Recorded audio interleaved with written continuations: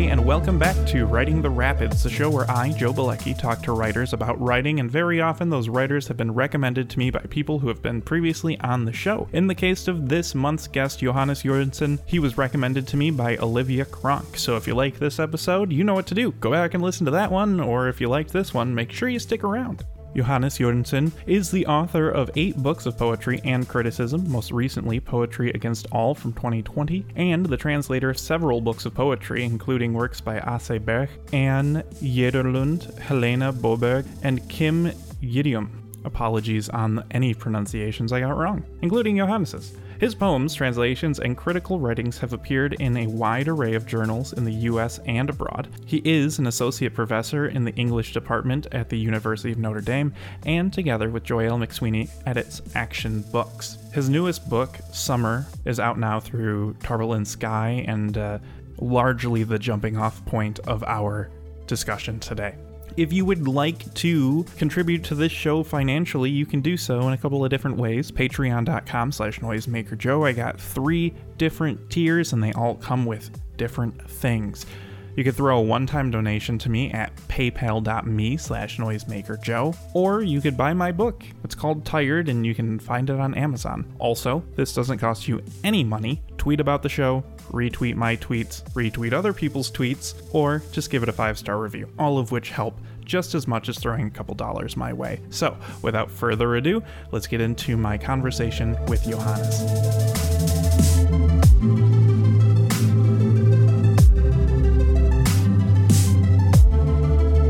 I think it's probably most prudent to start with Summer.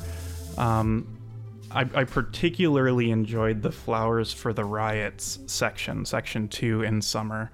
But I think before we hop into that, we should talk about the main sort of influence and what got you to start writing it, because I think it's a pretty interesting story.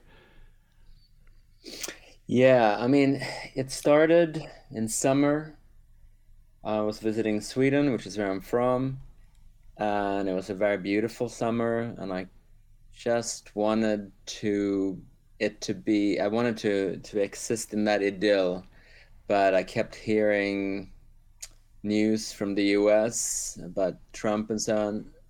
And so first it was about keeping that out.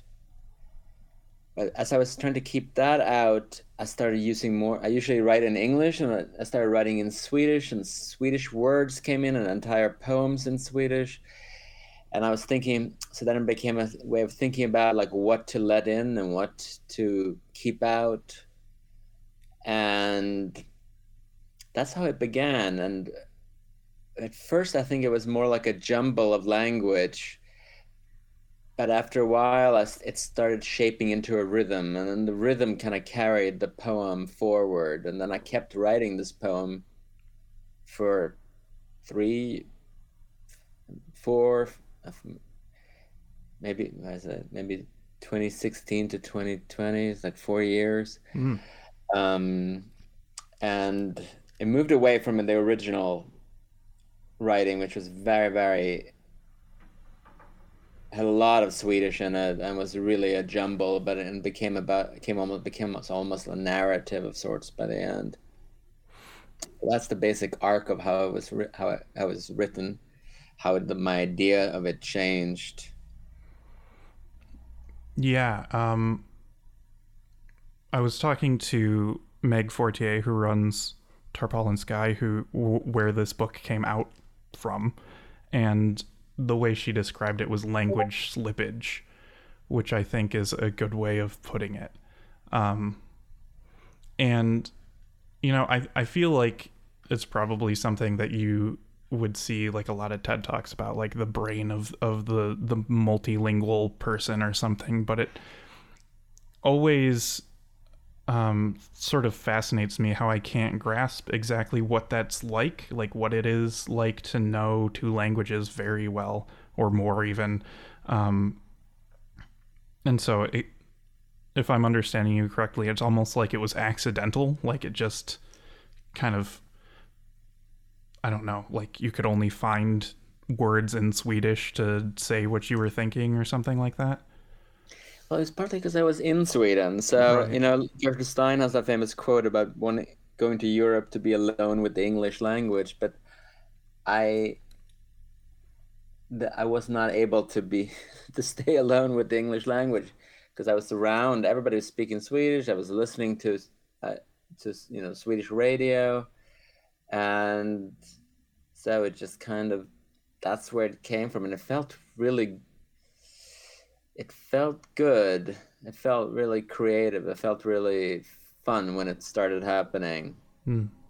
Uh, and then I sort of pushed it in a certain direction, and I took, like I said, I took a lot of that stuff out.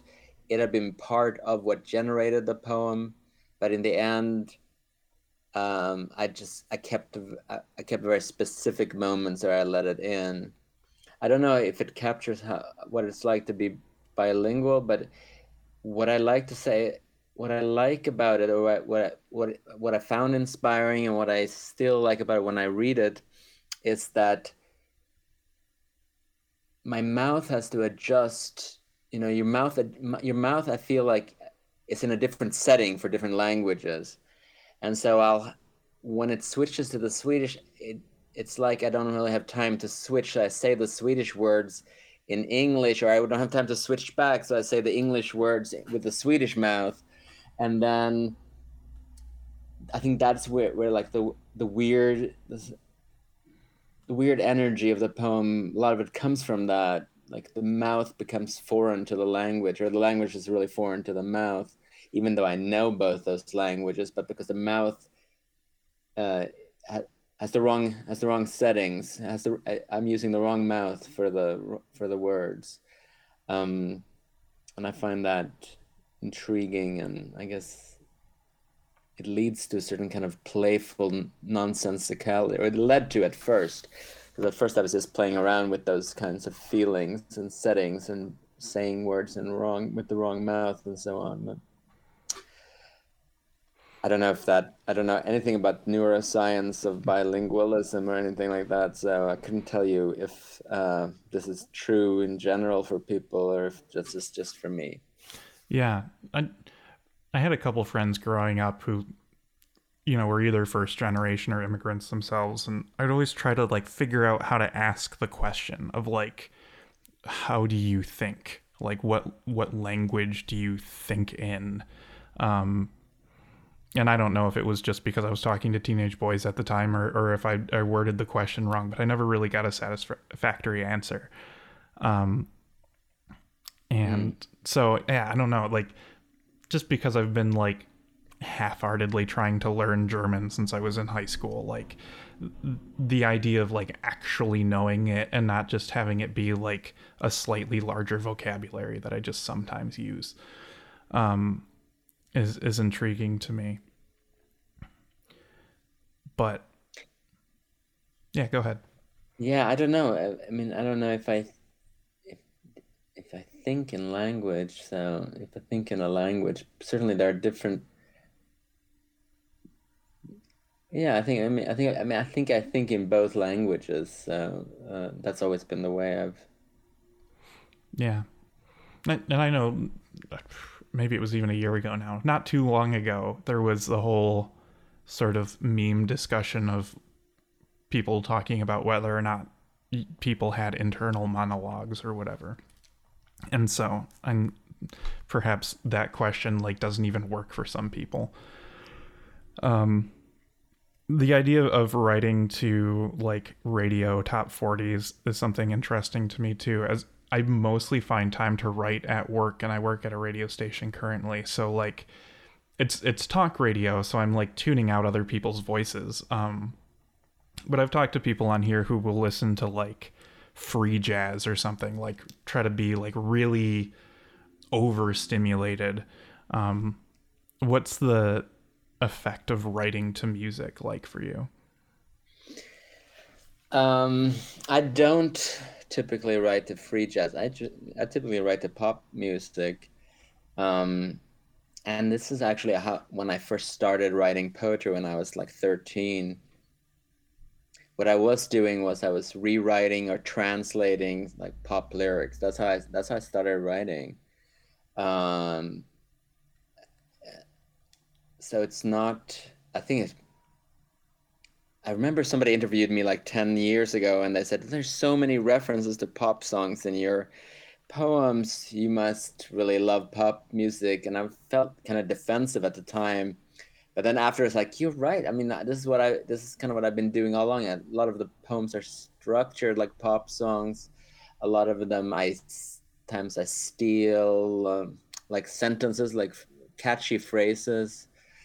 So that's the kind of stuff that he was catching in my earlier book.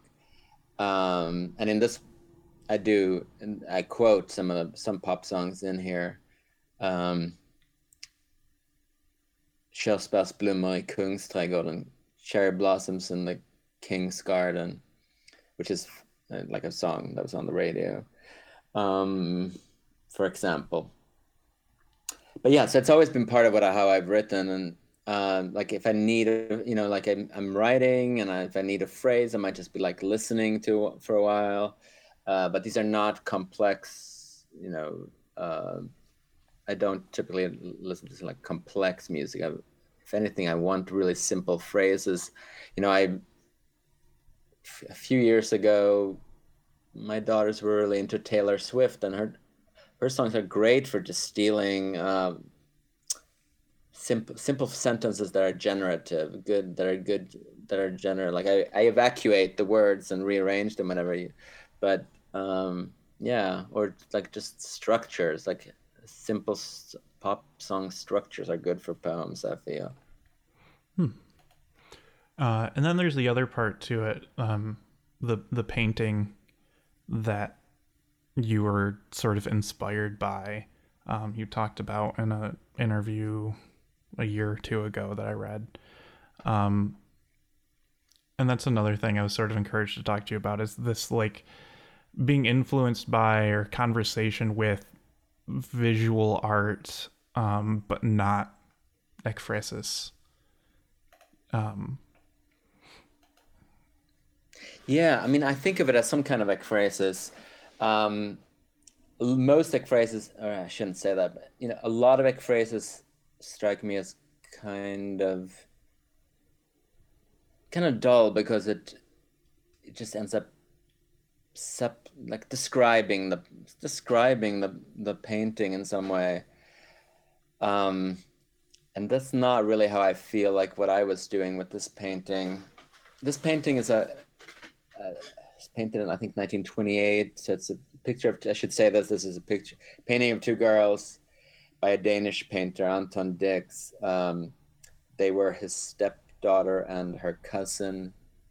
And I was staying at a friend's apartment, and he had bought this painting by this unknown Danish modernist. But it's an amazing painting. It's really evocative. My friend then went on to write a whole book on his own. This is like a nonfiction book about the painting, because he became intrigued by it too. But it has a mesmerizing quality, and I feel like I wasn't really describing the painting as I was being affected by the painting. And sometimes I imagined talking to the girls, and sometimes I looked at the tree in the background. Sometimes it seemed like the girls were maybe my daughters. So it wasn't, my poems were never really description in that sense.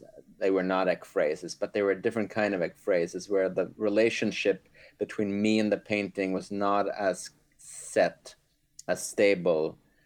The power dynamics were not as clear. I was obsessing over the painting, and the painting was maybe exerting its influence on me, even when I wasn't writing about it.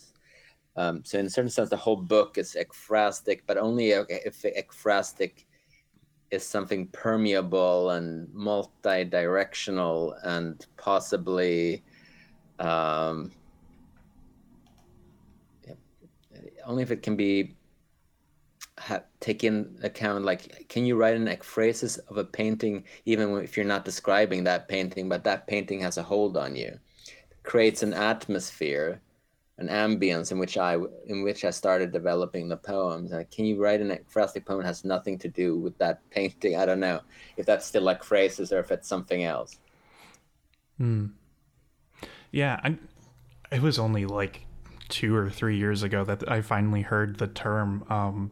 And I don't know, I've been kind of like stuck on it because I see people bringing it up a lot. And it just seems, it's odd to me that that's a thing that so many people think about a lot. And so, like, as a person who's, my degree is in broadcasting, I have a minor in writing. I took like 5 writing classes in college, right? I have, academically far below a lot of the people I interact with on the internet. And so I'm like always just kind of wondering where the context is that I'm missing with a lot of words that people use. I try to not assume that everyone's just cynically using big words to make themselves seem smarter, and instead assume that I don't know something. And I don't know, like, I guess I like what you said about it just now, and just sort of using it as like a starting point, unless we're talking about like the classical practice of like what people were doing in ancient Greece, but it doesn't seem to me like that's what people are talking about when they talk about it nowadays. I don't know what people talk about when they use that word. It's pretty common in writing classes to do like, this is our ekphrasis week. I think because it actually often leads to pretty good writing from beginners, and good writing they can learn from, maybe. Like the kind of writing where you can go back and say, well, why did you use more interesting language or whatever when you're describing a painting than when you were just like quote unquote trying to express yourself? So it might be like that might be where a lot of it's coming from. I don't think I've ever taught it, but it seems like it might work.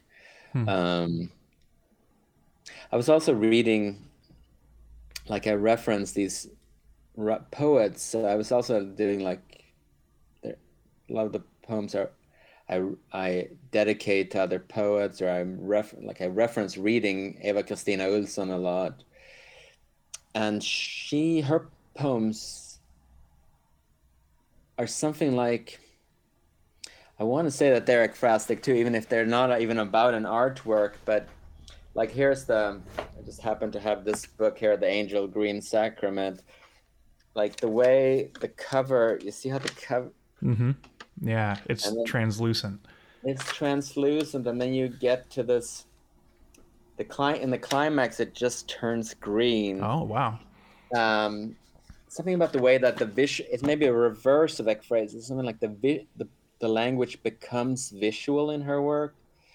There's a lot of photographs in her work. She also does a lot of performance, which seems to me to be mainly about like her hair or the clothes she's wearing.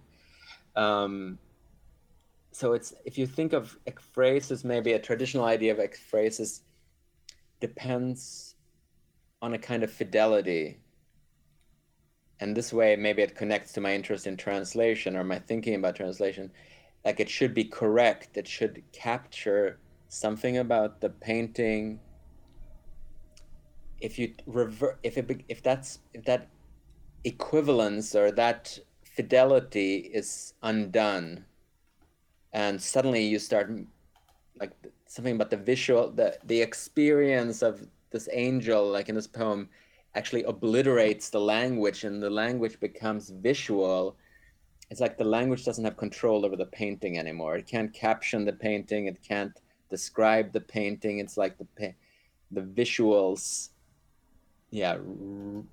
becomes too much, and it ruins the language. That's the kind of ekphrasis I'm interested in, like where balance and an economy and capturing and this kind of stable model of exchange between art forms. When that's ruined, that's what I'm interested in.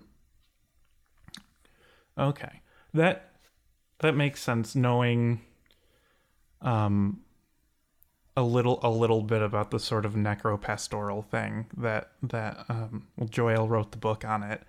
And I've seen you mention it in interviews, and that sort of like very like holy nature of things, this sort of like network that forms itself into a paste sort of thing. That I'm rereading that book for a literary group I'm in, and that's sort of the idea that I got from it this time around, is that it's like, it's not a web, it's a paste.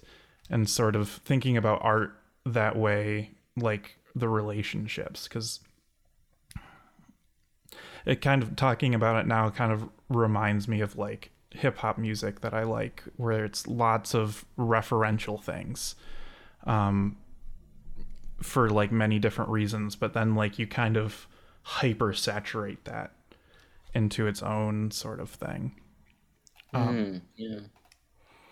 So I don't know. I'm interested in your sort of take on the necropastoral as I'm deep in it these days.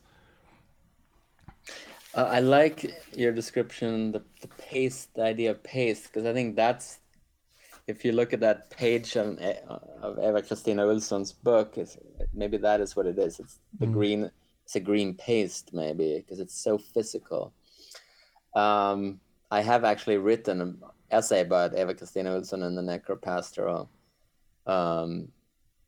where I compared Joelle's writing about Wilfred Owen seeing the ghost of the enemy to Olsson encountering an angel. What is my take on it? I guess it's it's a framework. It's a framework for reading things, and it's very generative, especially for reading things that I like. I mean, a lot of ways Joelle developed those ideas out of reading things that I like. So, like for example, Anja Edelund or Kim Il-sung. And I guess the book could be, my book Summer could be read, could be definitely be given a necropastoral reading. It's because it imagines a space that is it's a saturated space. It's a space where, like what I called at some point, I began calling the Giovanni room, or Giovanni's room, where everything comes in, everything is present. The dead are present, the living are present. The reason why I started calling it Giovanni's room was because I was listening to an audio tape of James Baldwin's book, and I thought it said all the garbage of the sun, but it said all the garbage of the Seine, the river, flooded into Giovanni's room. But I love this idea that all the garbage of the sun, which is like everything that has been produced, was flooding into this room. And also because Giovanni was something that my my best friend growing up, who was an Italian immigrant, and his dad's niece came to visit, and she couldn't say Johannes, and he's like, oh, it's just Giovanni. And I always remember that. So years later, when me and this guy went to Rome, we sat on the Spanish Steps, and I looked up and I saw there's this placard for Keats, because he'd lived there, and it said Giovanni Keats. This like word Giovanni is kind of just like stuck in my head. But that's how I think of the poem, as like this room of maybe multiple languages, the dead and the living, the flowers and the garbage, and everything just comes in. Yeah. I was definitely thinking about it. There's a section where there's a lot of repetition of the idea of rifles and flowers. And now that I'm saying it, I sort of see that 60s image of the protester with the flower who puts it in the barrel of the gun. But like the idea that flowers are like associated with death. You put them on graves, you bring them to funerals and stuff, but also like a bride holds them and you give them to somebody you love, and they're supposed to be beautiful and smell nice and everything. And I think Joelle even gave a talk that's on YouTube that I watched a while back about like a particular flower that was like similarly beautiful but like also poisonous and deadly or something to that extent. But I guess kind of to that point, I see here that you wrote a book on essays on translation that I unfortunately haven't had a chance to read yet. But when I talked to Paul Cunningham about translation, I kind of expected it to like be more than it was. Every once in a while I'll see people on Twitter. I follow a couple people who translate, and there seems to be like a general frustration that people who don't really know what translators do don't value translators very much. But I don't know. Like, I feel like I just expect there to be more of like really intense feelings on translation, like among translators. He kind of brought out the idea that in translating poetry, there's people who do it kind of sonically, and then there's people who do it more like literally. But I'm fascinated to know kind of what your general overarching thoughts on translation are. Oh, wow. Yeah. So I wrote a whole book, and now I'm working on another book about it. I guess I would say that my thoughts about translation are similar to my thought about ekphrasis that we just talked about. There is an obsession with fidelity and ideas in all our discussions of translation, even as everyone already knows. Like, I think the typical stance is to say, well, translation is impossible because you can't have an exact translation, as if that's what anybody wants. I mean, as if that's what we want.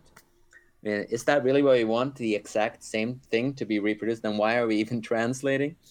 So I think there's this sense that it's impossible, but then you're supposed to try to be as accurate as possible. Possibly you should be imagining that it's not a translation at all, but like you want to the reader to feel like it was written in their language. I think that is the most pervasive idea.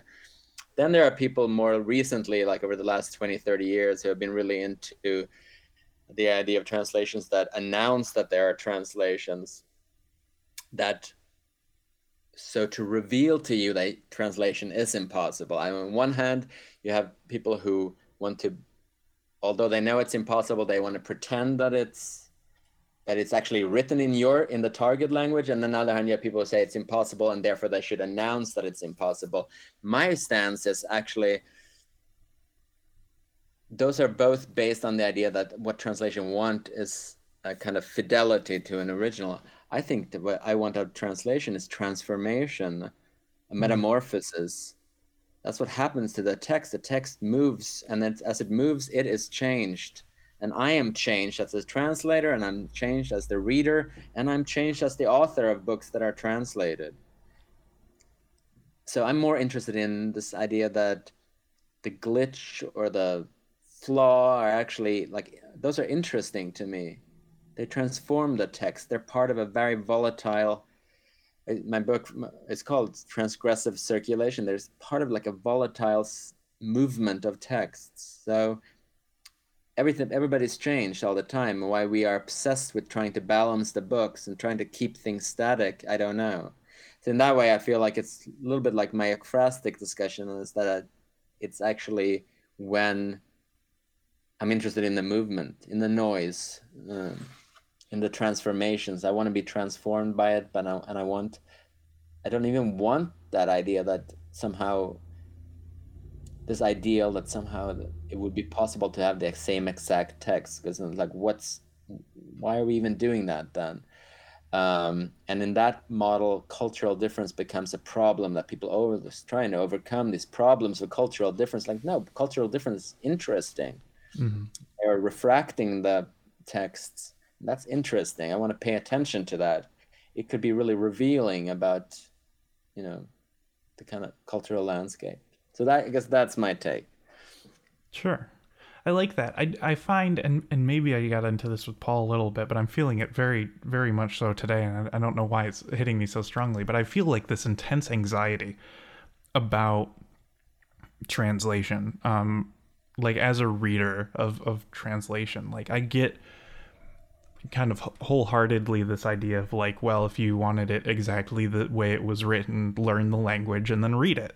I listen to YouTube videos with people who read old Latin texts and old Greek and Aramaic and stuff, and talk about how a lot of them aren't translated, and like, you know, tips for people who want to get into, you know, studying ancient Israel or whatever. You just better learn Aramaic, because that's, otherwise you're going to get $3 and that's it. Yeah. And so like I get that, and but for, you know, spaces where translation is available, if I want to read Rilke or something, there's translations available, they abound. And like, there's an anxiety within me that I think comes from like playing video games as a kid, and that like completionist model of like, I want to know, I want to be confident that I like read the actual thing, right? And like not, I was reading a review of a translation of Plato, and this guy was like, if you're not careful, you're gonna find that this translator kind of makes Plato sound like a Christian. Which, I mean, a lot of early Christian ideas came, you know, sort of cannibalized Platonic ideas and stuff, whatever. Like, this idea that, like, you know, the translator could have their own agenda. So, like, I not only want to find somebody writing something that seems interesting to me, I need to, like, find the translation that I'm going to agree with if I want to read the thing.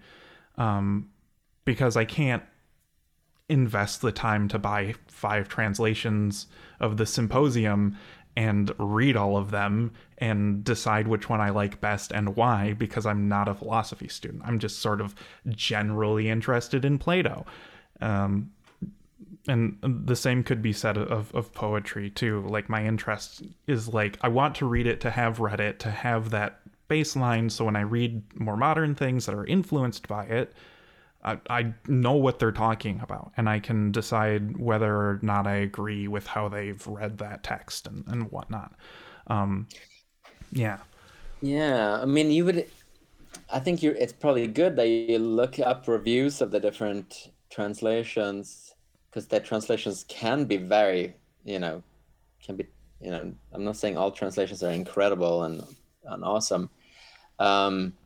It sounds like maybe that one you were talking about was kind of a problematic one, but I would still, I mean, I'm already intrigued by that. I mean, it's like, well, who is this person who's Christianizing Plato? Or like you said, maybe it's that Plato is so influential in Christianity, so it's actually already opening up the space for us to think about Christianity and Plato.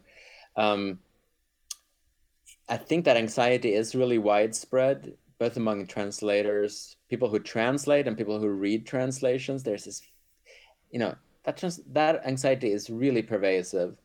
You just think about all the anxiety about Guantanamo. Like, there was all this stuff about, were the translators spies? Mm. Were they trying to smuggle information into or out of Guantanamo? There's like no evidence, but there's something inherently suspicious about translators because they are mediating the text. There's all these jokes about the sign language translators of politicians in real time, and people looked at him like, that person doesn't know anything, he's just making a sign.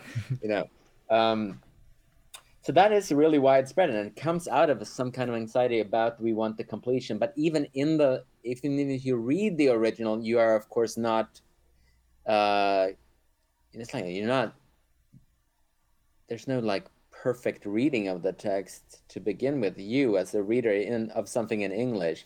I always like to say that we have this there's an anxiety about mastery of reading foreign text.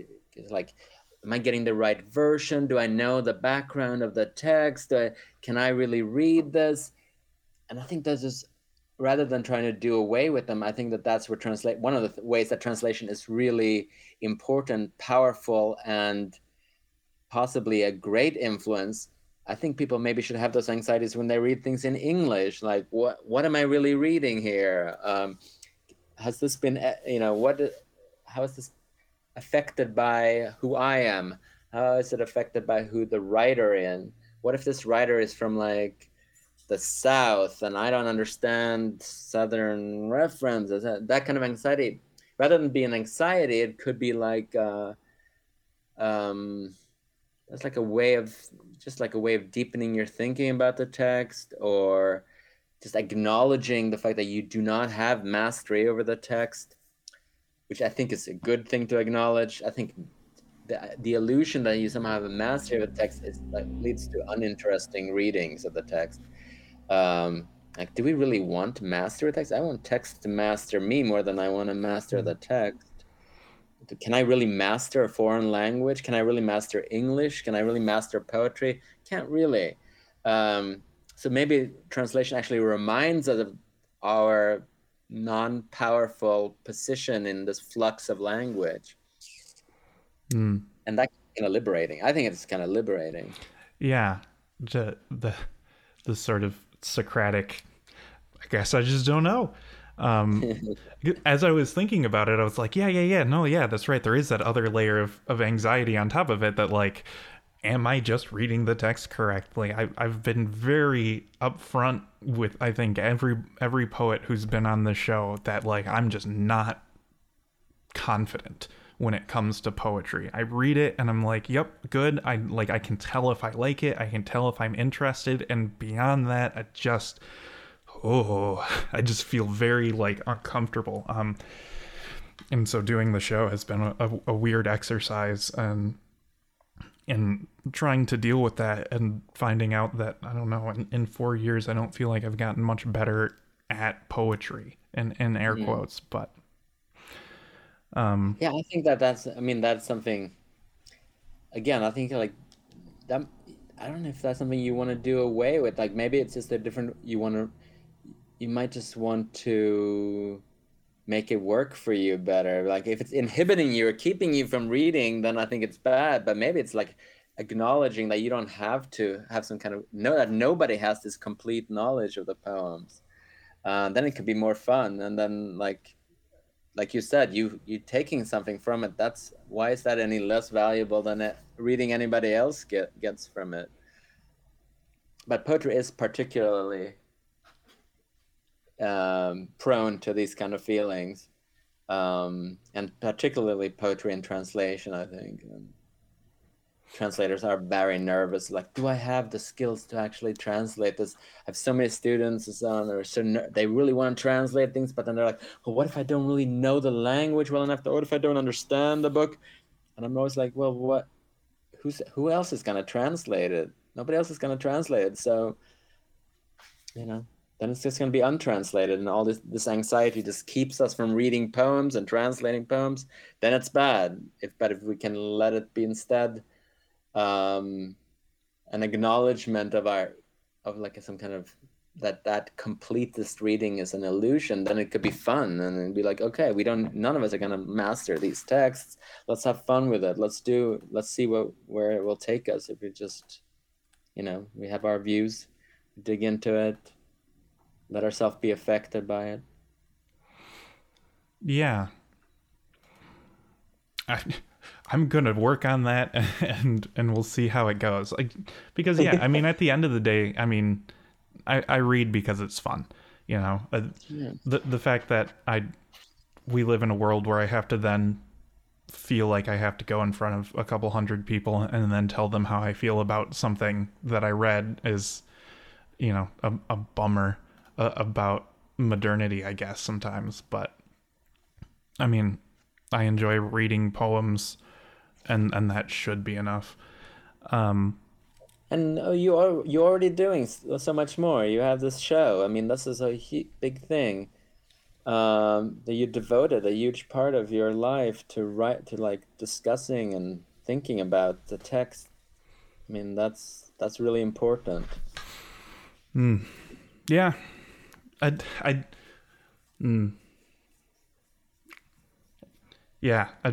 I'm bad at accepting statements like that, so I'm going to acknowledge that and move on. I think that one of the things I wanted to move on into, and I think maybe this is a good time to do it, is talk about your academic work, because you teach.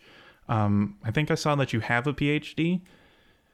I do, yeah. Yeah. And I think you're maybe one of fewer than 5 people I've talked to who have one. And a couple of years ago, I had a friend who has had a an MFA from Warren Wilson, and he was very encouraging to me to apply and to get an MFA, and he was very for it. And now the people I hang out with are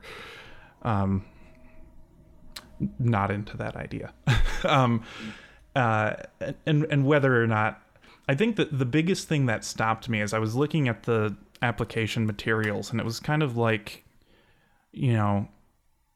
implying that I needed to have like an idea of like a thing to study, like kind of specifically, kind of narrowly. And then as I understand PhD programs, you narrow it even further to like a thing. And as much as I enjoy the act of studying and learning, like I don't know if I can focus myself that like I can't think of the word. I can't like dedicate myself to like a thing. I get to like, I don't know, I'll see a link on Wikipedia that opens up an entire new avenue for me, and I am off in a different direction, very much like a small dog that way. But I'd like to know sort of what your, even before working in academia, like your path through it as a person participating in it. Like, what's that experience like? Are you glad you did it?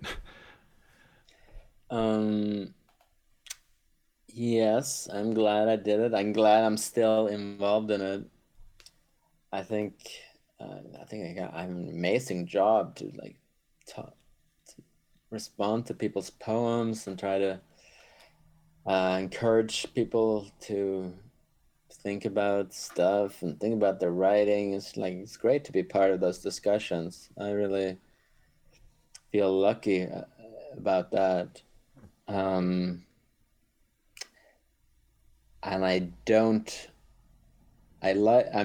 I prefer what you call the small dog method of studying. I think myself, I was never a specialist of anything. I guess I'm a specialist on translation, maybe, but that's like saying you're specialist. I don't know. I think it's like saying you're a specialist on the little dog, because translation is a little bit like the little dog in that analogy. So I try, yeah. I mean, that's how I work. It's always to follow my interests, my obsessions, encourage people to follow their interests and obsessions, and it could be like moving. I can move outside of literature. It can move into literature. It can move into the past. It can move into other countries' literatures. It can, bring in language from other fields and so on. Like I said, I steal pop songs all the time. And I also steal from Wikipedia. So I'm really grateful for this job, and I got a lot out of all my schoolings. I feel like I've always been somewhat at odds with where I've been, but I think that's true of everybody. Nobody really fits into academia, whether it's undergraduate, or MFA school, or whatever.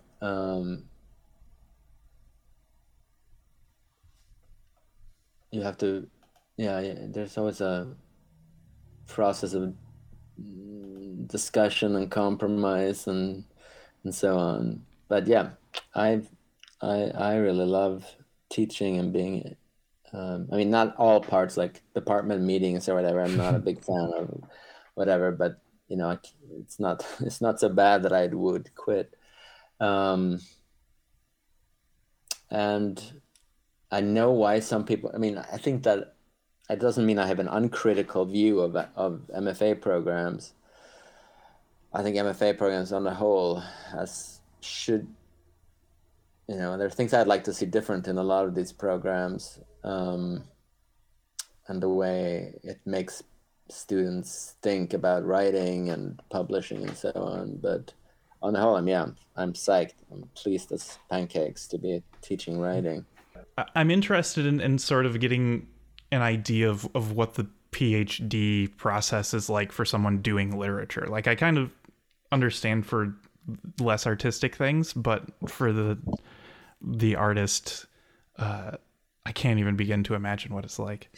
Well, I have a PhD, but it's a PhD in creative writing. Hmm. So those are very, or I should say, I wrote a creative thesis. I wrote a book of poetry, and because I was in the creative writing track, they let me take whatever classes I wanted. This is not true for your standard PhD, which is quite a bit more specializing and specialized, which I could never do because I have that little dog mentality that you talked about. Yeah, so I would say it's critical writing. I mean, or academic writing is not critical writing, but academic writing is really difficult for me. It just can't. It's not how my brain is wired. Some people it is, and it can be very productive for them. The kind of method and structure of the essay and the talk and so on, but mine is a little bit, my brain just can't always comply. So I could not do a standard PhD. Yeah.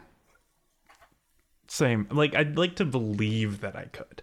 I'd like to believe that I could just sit down with, I don't know, Max Stirner and just hammer out 200 pages on radical anarcho-individualism and, in 6 years or whatever, and I don't know, not ever have a job again. But, I'd like to believe a lot of things about myself too. So, I'm pleased to hear a more warm idea about it.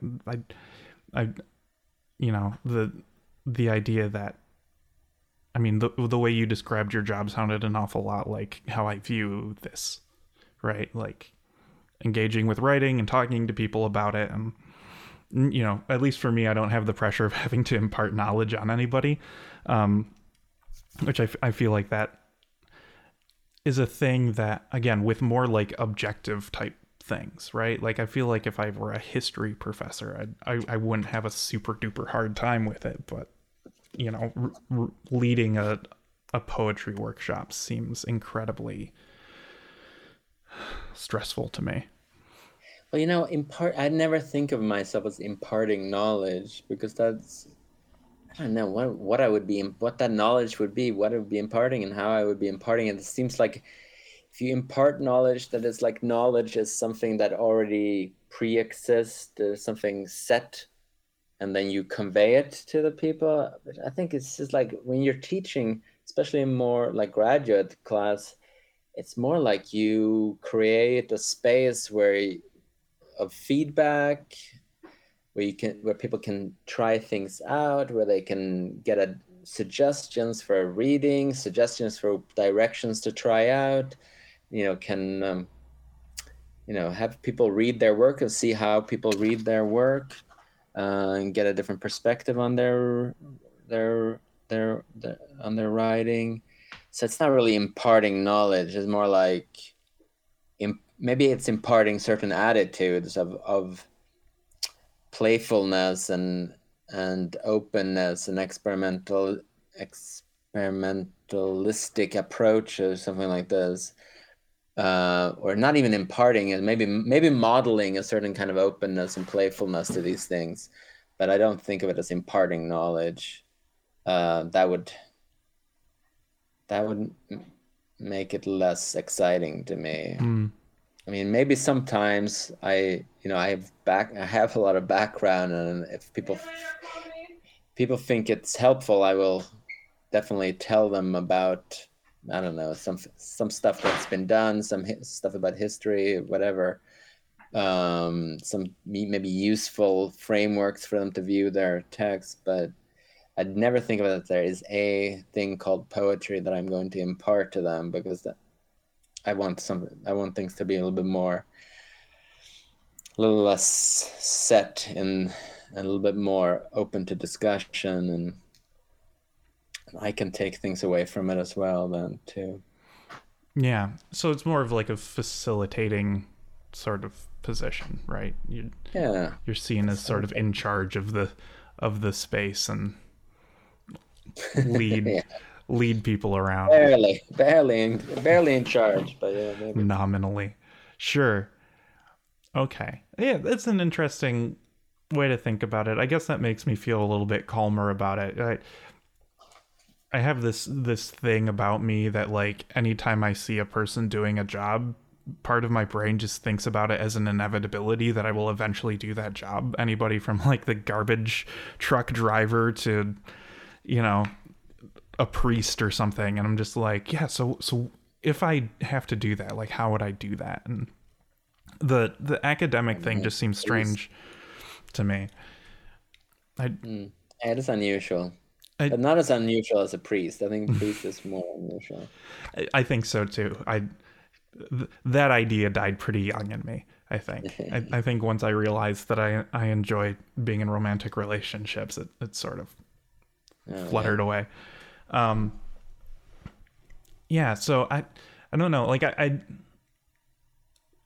I part of me like wants to believe in the academic institution, like even as a person with the sort of radical politics that I have and whatnot. Like I get sad when I talk to people who are adjuncts who are like having as hard a time as I am in the broadcasting world, where it's just like, oh geez, like, oh man, like we just don't respect workers in any position, huh? Like, you know, so I'm not saying that you're like saying that that isn't happening or whatever. Like, there's a professor who does YouTube lectures who talks about how he feels like he has a moral obligation to be a teacher because he has the knowledge, and I think that comes from maybe a more religious place than a lot of people I know would even have. But like, part of me like someday wants to be a teacher in some capacity somehow, and you know the scope of that is like YouTube video essays or college professor or high school teacher, which no thank you. But so it's like I have a weird attachment to the idea that it is possibly a good job. Does that make any sense? Yeah, I mean, what you're in. I mean, it sounds like you're just like you're interested in the act of teaching, in the maybe participating in that kind of experience. Mine, I think a lot of people feel that way. It's like it's exciting and um, it's exciting. It's fun. It's everything is constantly adjusting to new people and new subject matters. Why not? You know, it's interesting. I mean, I should say that I never, I don't know if I ever felt like I was going into all this to become a teacher. It is something I became. I went to college. I was like not sure if I wanted to go to college, but then I went to college. I really loved college. So then I wanted to go to graduate school because I wanted to learn more. I wanted to be in that learning place more. So then I continued. I went back out into the non-learning world, and it was I worked in a blue collar job for a few years, and just realized that I wanted to be in academia because it gave me a certain, just like created just a very, very privileged space of where you can just focus on your these kind of intellectual obsessions and have people around you who are into that as well, and also not being exhausted all the time from the work I was doing. Although, as you say, some people in academia are working as adjunct, and that is which is equally exhausting. But yeah, you're still part of that learning thing can be really exciting. It can be depressing too if things don't turn out right. Like some classes maybe not turn out right, and then that's really depressing and disappointing. But when it works and you're sending feedback back and forth, and people are experimenting with writing, with reading, with thinking about literature, then it's really exciting. And Yeah. Good. Uh, I'll reiterate. I'm glad to hear that. Like I like to hear that. I'd like to hear that as much as I like hearing people passionate about like the act of creating literature too. It just, I don't know. It feels, I don't know, like it feels so entwined to me, even though I know so many writers who aren't teachers and never would be teachers or anything like that. Like, I don't know, like for some reason, the act of writing feels academic to me. And so it feels like there should be, at least like within me, like there should be a learning that's happening with everything that I'm writing, even if what I'm writing isn't, you know, a treatise on the enjambment or something like that. You know, it's Yeah, maybe some kind of learning. Not, I think I don't like. I mean, I don't like books that, like you said, impart knowledge on me. There's nothing that turns me off more than when people start giving me advice on how to live. You know, like on Twitter, it's like all people sharing these poems of wisdom, and it's like this self-help, or not self-help, other help. People telling other people how to live well. And it's like, it's not the kind of literature I'm interested in. So I guess there's like two dueling relationships going on. Is like one, in what I hear you saying, on one hand, there is the kind of pedagogy where you impart knowledge, and that might go along with a certain kind of literature that lends itself to that kind of teaching. And then there's a kind of teaching where it's more about establishing a mood and having experiences. And that, I think, lends itself to a totally different model of literature. Something far less well-behaved, something far less prone to giving advice and words of wisdom. But if all I did was read that first kind of writing in classes that imparted knowledge, I think that would burn me out really, really quickly, and also would depress me. Yeah, I do like, every once in a while I'll be reading something and I'll ask myself, like, what is this doing? Like, what is this trying to say? And sometimes the answer becomes clear, and sometimes it was obvious all along. But I like it when I read something that makes me feel like the only way I can understand it is to just go off and write my own thing. And like maybe in the act of writing, I'll kind of figure out like what it is. It's amazing to me how much of literature like can't be put into words. Yeah, I mean, yeah, it can be put into words, but like you said, it can't be put into words only if you expect it to be what you're making is an identical copy. But like you said it so well just a second ago, it makes you want to go out there and write something else, but that's also already in relationship to the thing you read, and that might be, that could be in some ways that is putting into words your feelings about some other person's words, or some other person's words inspires you or takes you over, or like the painting did to me when I wrote Summer. It's just, if you expect it to follow some kind of narrow economy of 1 = 1 equivalence, then that's a really difficult task, and possibly soul killing. On one hand, people say like they're so invested in this kind of the unique author that can't be paraphrased. But then on the other hand, I think for me, the best writers are, like what you said, people who make me want to write other things, move on. Like, I think that's maybe what beauty is. Beauty is something that demands to not be copied, but demands to be something that demands for us to enter into a relationship with it, where we are producing, we're producing our own poems, our own writing. It's puts some poison in us, and that keeps reproducing itself in us, some kind of mutation or something. All right, so these are poems from the collection Summer. Some of them will have Swedish words in them, but it's not that important that you understand the Swedish words. Some of them you will gather after a while. For example, syrener means lilacs. That's one of the key terms. Oskuld means virginity. Skuld means debt.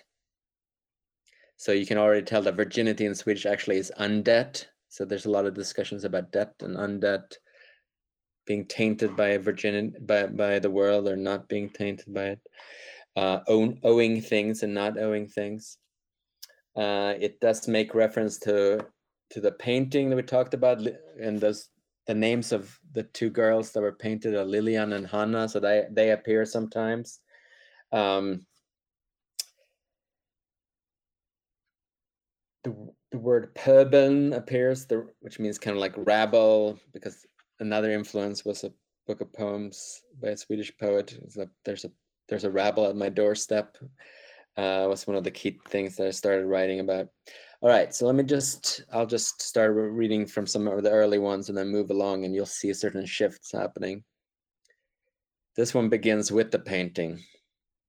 Two girls are seated in a painting from 1923. It's summer.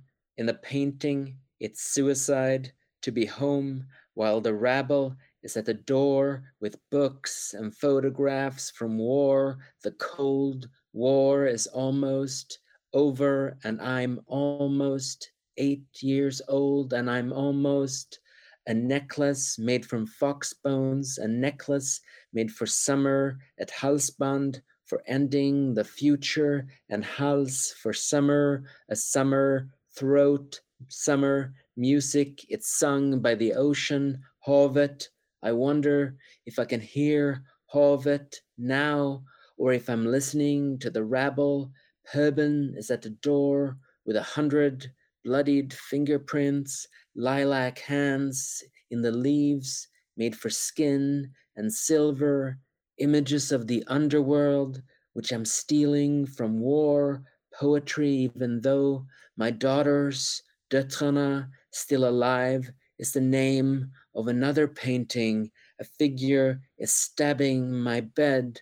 I'm not there. You can't hear me. The rabble is too loud, singing my ocean song, Pöbeln, with pomegranate seeds in their mouths, and on my body is a messy photograph of my body being subjected to a treatment against inflation, which I now will call poetry. I will finish the treatment, but not yet, not until I learn how to fire the revolver. Is that coming through clearly? Yeah, sounds great. Okay. This one is dedicated to the Swedish poet Anja Edelund.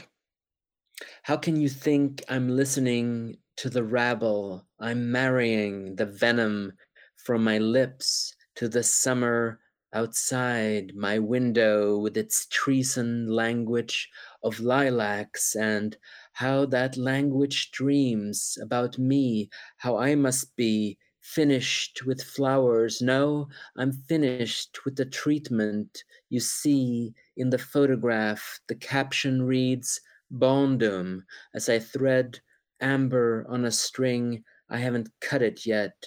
I'm going to cut it. I'm going to cut every string of every necklace because I have to go further into den ruttna sommaren if I'm going to end skulden, as I search for a language I can speak when I'm not ever writing again.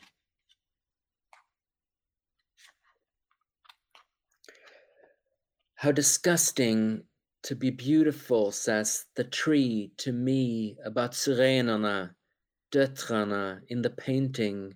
of a swan, in the drone, song, drone, song, in the shooting, in the fur, around my pretty neck there are lies, summer lus, I drönet, from the rabble, I cannot understand the debt, I'm in a fox fur at the shooting range, there's a drone that drowns out and lice crawl in the fur. I'm humming the rabble's song. It sounds some hovet. I'm drowning I hovet. It sounds like children are shooting each other in summer. It sounds like I am their mother of pearl, father, their suicide, father. It's the same thing.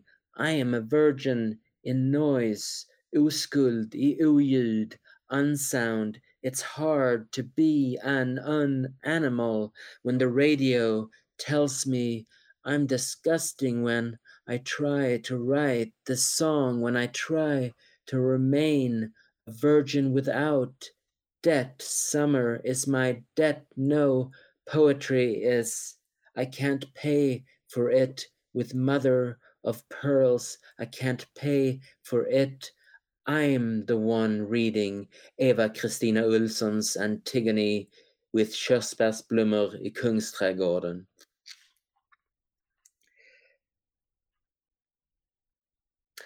I have that oceanic look. That mother is my death letter look. It says, I don't belong where I belong to June, the last June, 11 a.m. And I know what the secret is, what the secret does is lilac. Follow my voice, follow my voice, I follow your voice into Surenana, I follow the rabble, the voices, the birthmark on your torso, puncture, wound, wound, a wound is a sign for syre, for I don't want the butterflies to die in the rabble. I take my headphones off, I take my rabbled body till riddarsporrar, till syrener, till den råttiga dikten about my eyelids, mina ögonlock. I am translating the poem, mina döttrar, until it's the color of oxidized metal. You are the color of stain, glass, window. I am the color red beneath trees where you hiding, where you are punctured lungs. My beautiful pen inlaid with bird bone is what I use to write as I think to my daughter. Det står en pöbel på min trapp. I think to my daughter.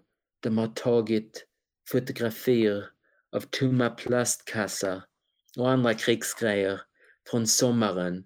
Props for your body, the hole in your lungs, the sound I hear is a morning sound, morning after riots, morning after rabble, morning after daughter. It should be snowing.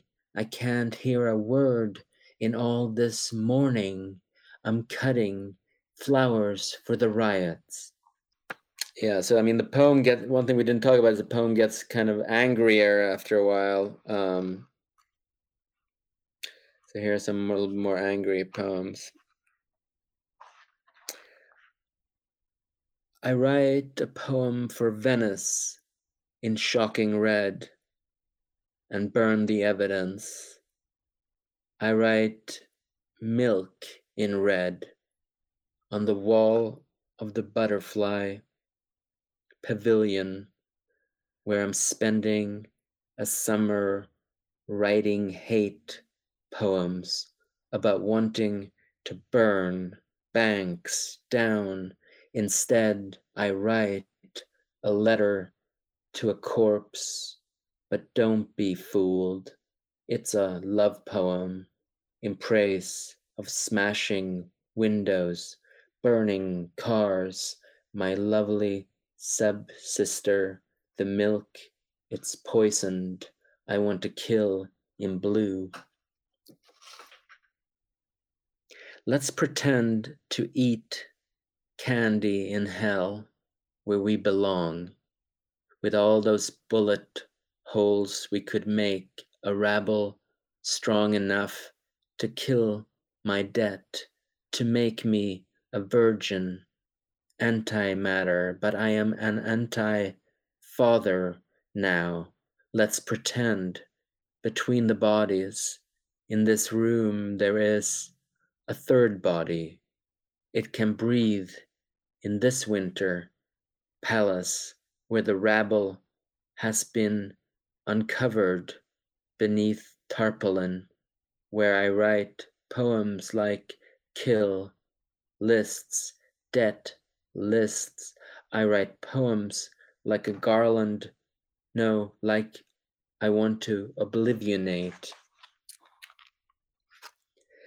Kill the lights, my sub-sister speaks to me, tells me kill the lights, tells me we have to go now, have to join the rabble, have to set this room on fire, have to photograph the ruins, have to call that sublime, have to call levothyroxine milk, have to call this poem all the garbage in the sun, have to pay for it with ashes, antimatter, antibody, anti-breaths.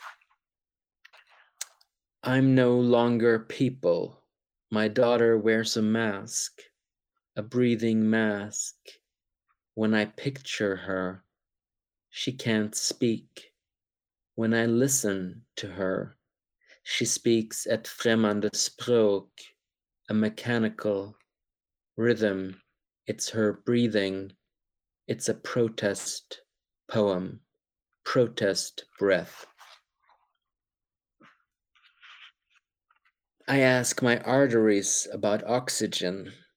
Summer, why doesn't it end? I ask the lilacs about my dotters ansikte.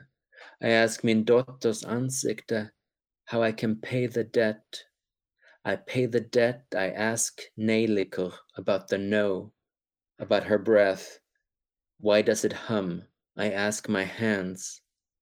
When I have finally collected all the butterflies in Giovanni's room, why they can't write poems about butterflies. They write a poem about butterflies. It's a kill list, and the sun is in the first line, and poetry is in the next to last line. In the last line, I carry my daughter like lilacs.